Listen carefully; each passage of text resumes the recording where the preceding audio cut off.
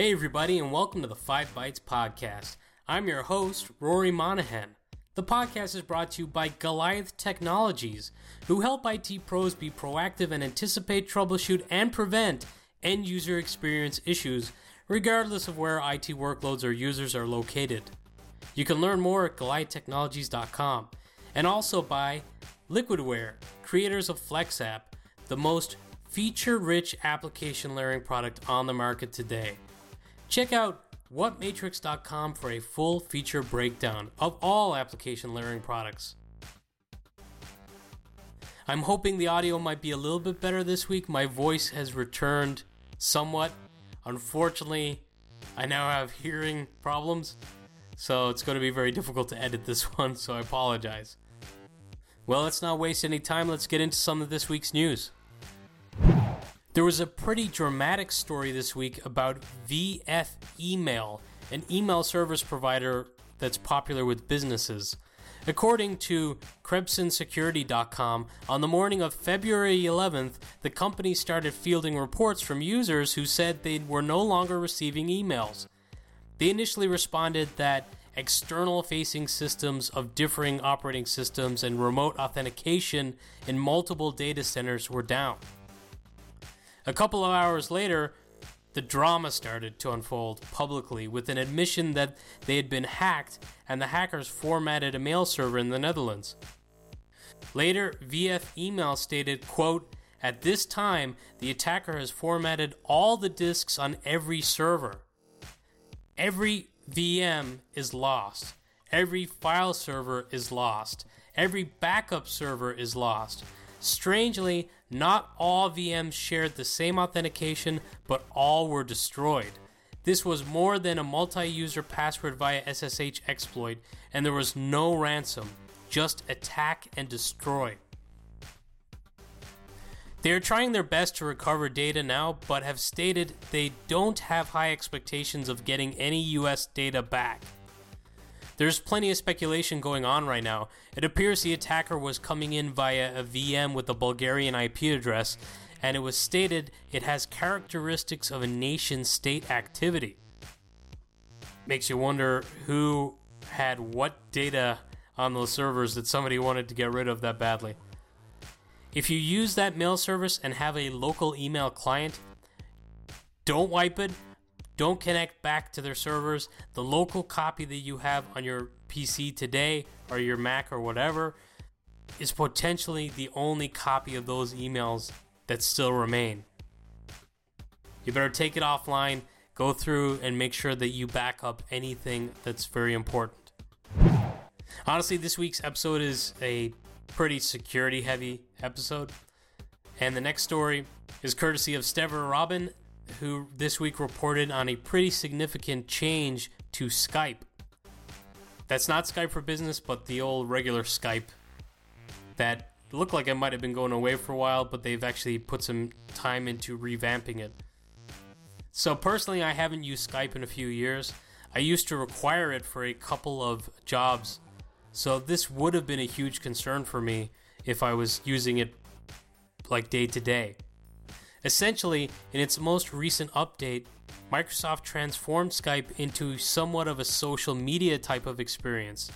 You can see contacts you have in common with other contacts or people that you search. As Stever points out, if you have contacts who are of a sensitive nature that you don't want others seeing, that could be a big concern. Honestly, I don't even know who are in my Skype contacts right now because I haven't used it in a couple years. If I was using it day to day, this would be very concerning. I believe the example was used by him of somebody who maybe is trying online dating and has some dating prospects in their contacts. Or even if you're using it for business and say you have a recruiter or a contract company's contact information and another contract company sees that you have their contact info. There's so many different scenarios where this could be very bad. It's just a terrible idea to have this kind of feature in this product. Unfortunately, it appears deleting your account still doesn't clear your contact data from other people's views. Stever updated the post today to reflect there has been some changes, and it appears that strangers no longer be able to see your mutual contacts, but your contacts will still be able to see your mutual contacts. In my opinion, Microsoft needs to fix this right away. There was a very interesting blog post by Microsoft's Chris Jackson. I noticed it just after I finished recording last week's episode, so it's about a week old. In this article, Chris explains that Microsoft have empowered customers with an easy button option in the past for supporting sites and web apps in newer versions of Internet Explorer, even if those sites or web apps weren't up to current standards. Chris even makes the point that today, for many sites running in the intranet zone, are operating at a level that really runs against standards from 1999. It's for these reasons and more that Chris suggests that Internet Explorer should no longer be your default browser. He suggests still using it when needed, possibly by leveraging an enterprise mode list, but you should use a different modern browser as your daily driver. He doesn't recommend any one modern browser over another, just that you should consider a modern browser. iGel have announced a partnership with Login VSI to leverage Login Pi. If you're not familiar with Login Pi, Blair Parkhill, Director of Products at Login VSI, in the article or the press release stated, Login Pi tests, measures, and alerts IT admins on availability and performance changes that affect desktop and application workflows like patient lookups and record updates, as well as latencies that impact end-user experience. Together with iGel, they are bringing IoT to VDI through the deployment of their deep application test technology to any location around the world in a single click. Further, through the combined iGel and Login VSI solution, organizations would be gaining valuable insights on the status of the network and their entire VDI configuration. The iGel and Login VSI solution is currently available to iGel OS customers as a custom partition, with plans to integrate the solution into the iGel OS firmware in a future release. There's a variant of the Blockenbacher attack in the wild that can break encrypted TLS traffic, including the relatively new TLS 1.3. As stated, this is a variant, and as such, there are other previous attacks leveraging similar methods. I'll share a link with this episode, which is episode 59. If you'd like to read more about this particular variant, check that out under reference links on 5bytespodcast.com. MSIX now has enterprise support on Windows 17.09 and 18.03. Previously, in order to run MSIX supported, you needed to be on at least version 18.09 of Windows 10. Right now, you can deploy your packages via SCCM, Intune, PowerShell, or simply by launching the packages. For Microsoft Store and Store for Business deployments, 18.09 is still the only version supported. The MSIX packaging tool has also had several improvements. If you are a packager or a developer, I strongly suggest you sign up for the Insider Preview program for this tool to stay ahead of the curve and also to provide invaluable feedback to the Microsoft team. Speaking of providing feedback to Microsoft teams, and it's kind of a side because it's not MSIX related, but please do me and others a favor, probably including yourself. Go to a link that I share with this episode in the YouTube description or on 5bytespodcast.com under reference link for episode 59, and look for the Microsoft's user voice RDS feedback link that I share. I'd ask you to please upvote the request for Microsoft to support on-premises multi-user Windows 10 rather than just keeping Windows Virtual Desktop for Azure only. And back to security, if you use enforcement for forest boundary for Kerberos full delegation features in Server 2012 or newer, you should know that the default configuration for that feature is unsafe when incoming trusts are created. This is because the configuration lets an attacker in the trusting forest request delegation of a TGT for an identity from the trusted forest. A fix is tentatively scheduled via an update on July 9th, 2019, but in the meantime, there's also a suggested workaround. You can block TGT delegation across an incoming trust by setting the netDOM flag, enable TGT delegation to no. And you can do that with a simple command line. I'll share the link with this episode. or you can check out KB article 4490425 for more information. Another congratulations to ExtraHop, this time for being recognized as a leader in the Gartner Network Performance Monitoring and Diagnostics Magic Quadrant. According to Jack Madden, this week Google fixed a pretty confusing workflow for sharing documents in the G Suite. In the post, Jack describes that when sharing a document to those without an account, it was asking for them to create one, but wasn't very clear. Now an existing account can be used. It's good to see G Suite advancing and making these little changes that particularly those who are new to their G Suite ecosystem are confused by. Not everybody's had a Gmail account, so it might be taken for granted. These next couple of stories are a little unusual because it's not specific to enterprise IT, or at least doesn't apply widely to those working in IT, I feel. But I thought it was interesting nonetheless. The HIMSS 19 conference was held in Anaheim, California this week, which is a major healthcare IT and innovation conference. One of the highlights that I picked up on was an announcement from EMR vendor Cerner on the use of analytics within their system to warn of physician burnout.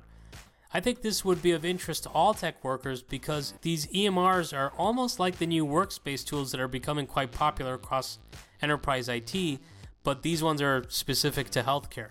Those healthcare workers spend all day in those tools and do everything in them.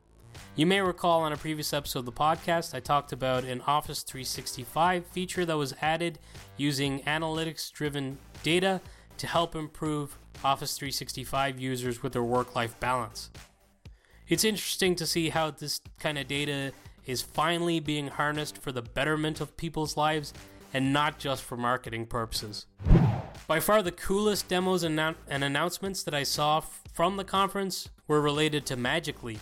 They have partnered with AT&T in a study to use virtual reality and augmented reality to help care for hospice patients. The study, launched in January 2019 at a nationally recognized cancer center in Southern California, evaluates multiple aspects including patient feedback, VR and AR content effectiveness, and technology delivery options. The first module of the study is going to focus on the effect of the content toward enhancing a patient's comfort level through the VR and AR experience. For example, to help calm an anxious patient, they might take a virtual walk through a field along a tranquil stream or even journey to Machu Picchu in Peru. I had the pleasure of attending the Atlantec conference in Ireland last summer, where they were using robots with a few different technologies pulled together. Like they had the Microsoft Kinect camera and voice activation for taking commands. And that robot was being used for Alzheimer's patients. So you could essentially load the robot with some of their favorite things, pictures, and reminders of events that happened in their lives. And the robot would essentially bring comfort by sharing these things are familiar with the Alzheimer's patients. I really love these kinds of stories for sharing technology to help out those that are vulnerable. It's like that Super Bowl ad that was so popular this year, the Microsoft Super Bowl ad on the adaptive controller, which I've covered in previous episodes of the podcast. It would be great if these tech vendors embraced philanthropy, which seems to be happening now, and advanced caring for those the most vulnerable in society, in my opinion. But also on the subject of Magic Leap at this conference, they also showcased using their devices for surgery training purposes. So you'll want to check out the video edition of this podcast on YouTube to see this for yourself. It's really impressive.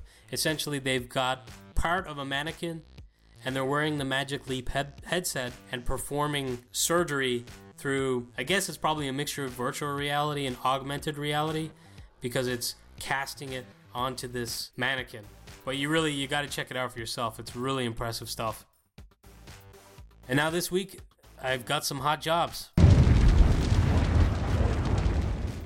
Honor Health in Phoenix are looking for a virtual infrastructure engineer level 2 and a virtual infrastructure engineer level 3.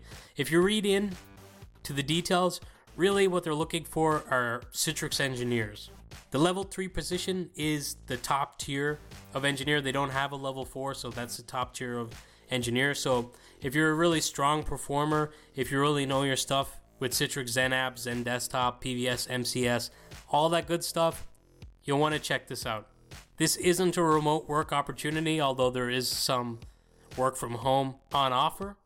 But as I said at the beginning of the year, if anybody out there has a job that they would like me to promote on this podcast, reach out to me and I'll be happy to share it, even if it's not a remote work opportunity. I want to use this kind of as a message board. If you're struggling to find somebody, maybe the podcast could reach a little further than your current recruiting does. And now for this episode's weekly webinar.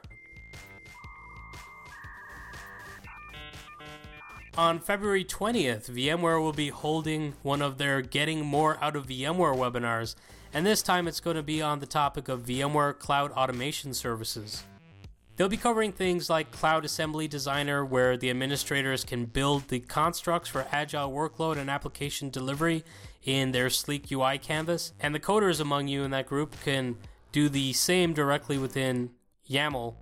They'll also explore code stream components, where you can integrate into your existing CI tools and processes to build, optimize, and troubleshoot your release automation and orchestration functions, and they'll be covering more. So if this is something that interests you, check out this webinar. And now for this episode's scripts, tricks, and tips. Mike Carey tweeted a really interesting tip that I wasn't aware of this week. So did you know, catch this, typing CMD or PowerShell into the Windows Explorer address bar will open a command window or a PowerShell prompt in whatever folder you were viewing in Windows Explorer. So you know how you right-click Run as Administrator on, say, PowerShell, it defaults to C Windows System 32. If you don't elevate, it goes to your user profile. Well, if you want to start off in a specific folder location, you could go there in Windows Explorer and just open up PowerShell or CMD from within the address bar within Explorer, and it will open to that directory. I can't believe I didn't know that until this week, so thanks very much to Mike for pointing that out. Adam Yarborough also pointed out that in an open file dialog, if you execute cmd.exe within the open file dialog, it will launch to that directory too. I'm sorry if I butchered your name, Adam. I should know by now. So I didn't know about any of this, and it seems like something I should have heard of before. And that reminded me that many people don't seem to know that in Windows, if you hold Shift and right-click on a file, you have an option to copy as path. That's very useful for sending someone that path to an executable on a share or something like that, or for adding to scripts, or whatever you want to do if you just need to grab the path of a file. Well, that's it for another episode. Thank you guys so much for listening.